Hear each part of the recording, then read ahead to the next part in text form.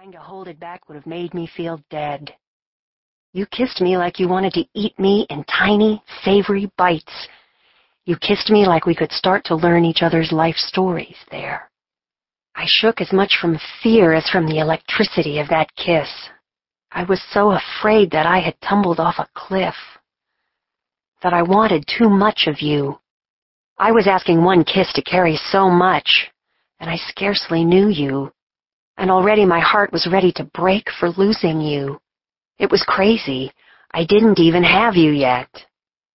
I get lost in kisses. I still get lost in yours. You found us a place to sit, finally, after that kiss that seemed to last an eon. You put me in your lap, do you remember? And pulled long black latex gloves out of your pocket. Show me how you like to be touched. No man had ever said that to me before. No other man has said it since. You asked me to show you, and it told me that my pleasure was important to you. I showed you how I like it, how to run your fingers into me and moisten them, to slide the middle finger down over my clit and into my cunt a little, over and over, each neighboring finger on either side of my labia, pressing it all together, fucking me a little deeper each time. When your mouth was not on mine, it was next to my ear, whispering. You still talk to me that way when you're making me come.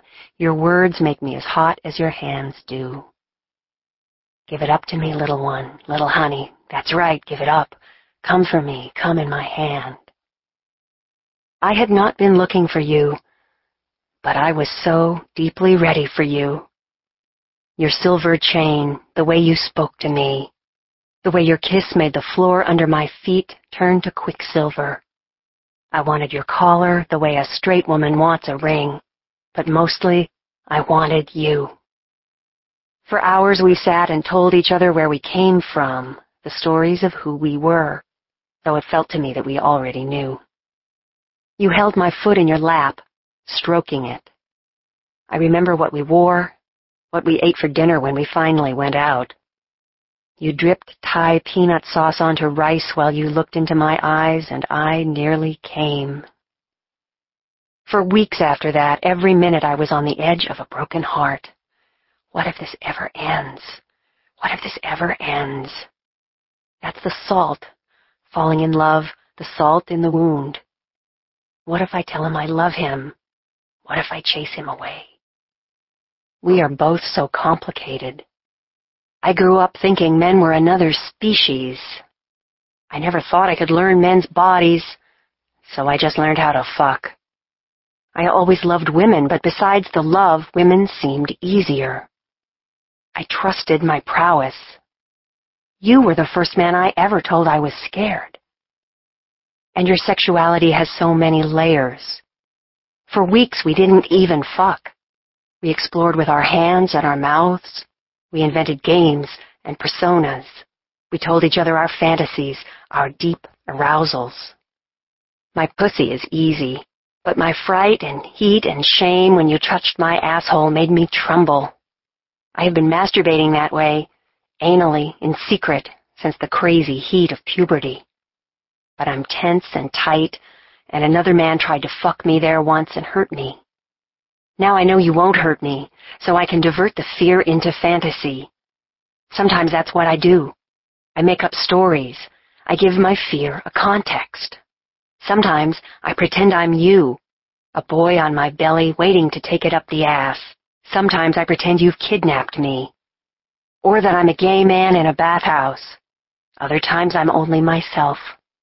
And you are yourself, the only man I've ever trusted so much. Showing you that trust, that's what the collar means to me. It proves to me you want me enough to make it into a ritual. It tells me you're going to be focused on me.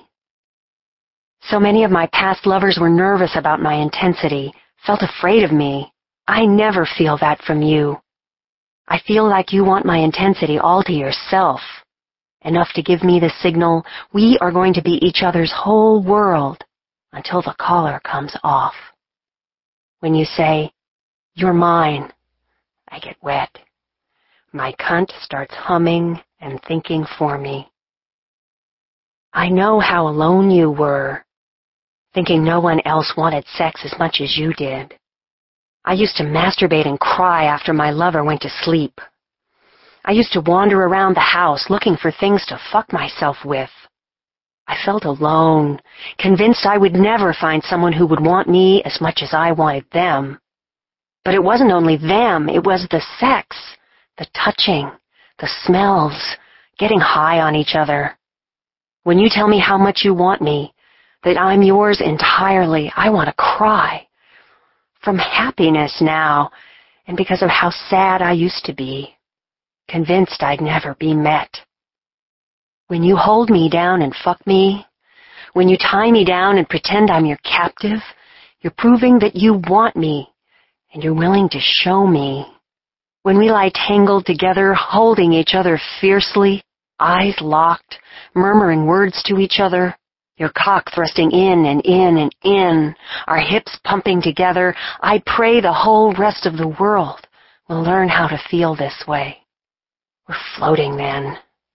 We're in the secret world we found that first night, even though we were surrounded by people.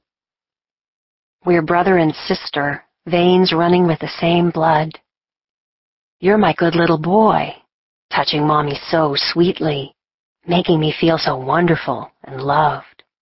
You're the best little boy in the world, honey. Don't be scared. Touch me again right there. Oh, darling, I'll teach you everything. It's how you give your vulnerability to me, feeling like a frightened little boy. It's the way you fantasize being taken, seduced, letting me be the powerful one. Such a big man turning into a trembling child in my arms. You are so open then, it makes me want to do sweet, forbidden things to you. Riding through the land of dreams with you, where we can be anything for each other, where we have 100 ways to love each other. 1,000. Where I have a companion even in the things I thought had to stay secret. Where who you really are is my lover. Through every adventure.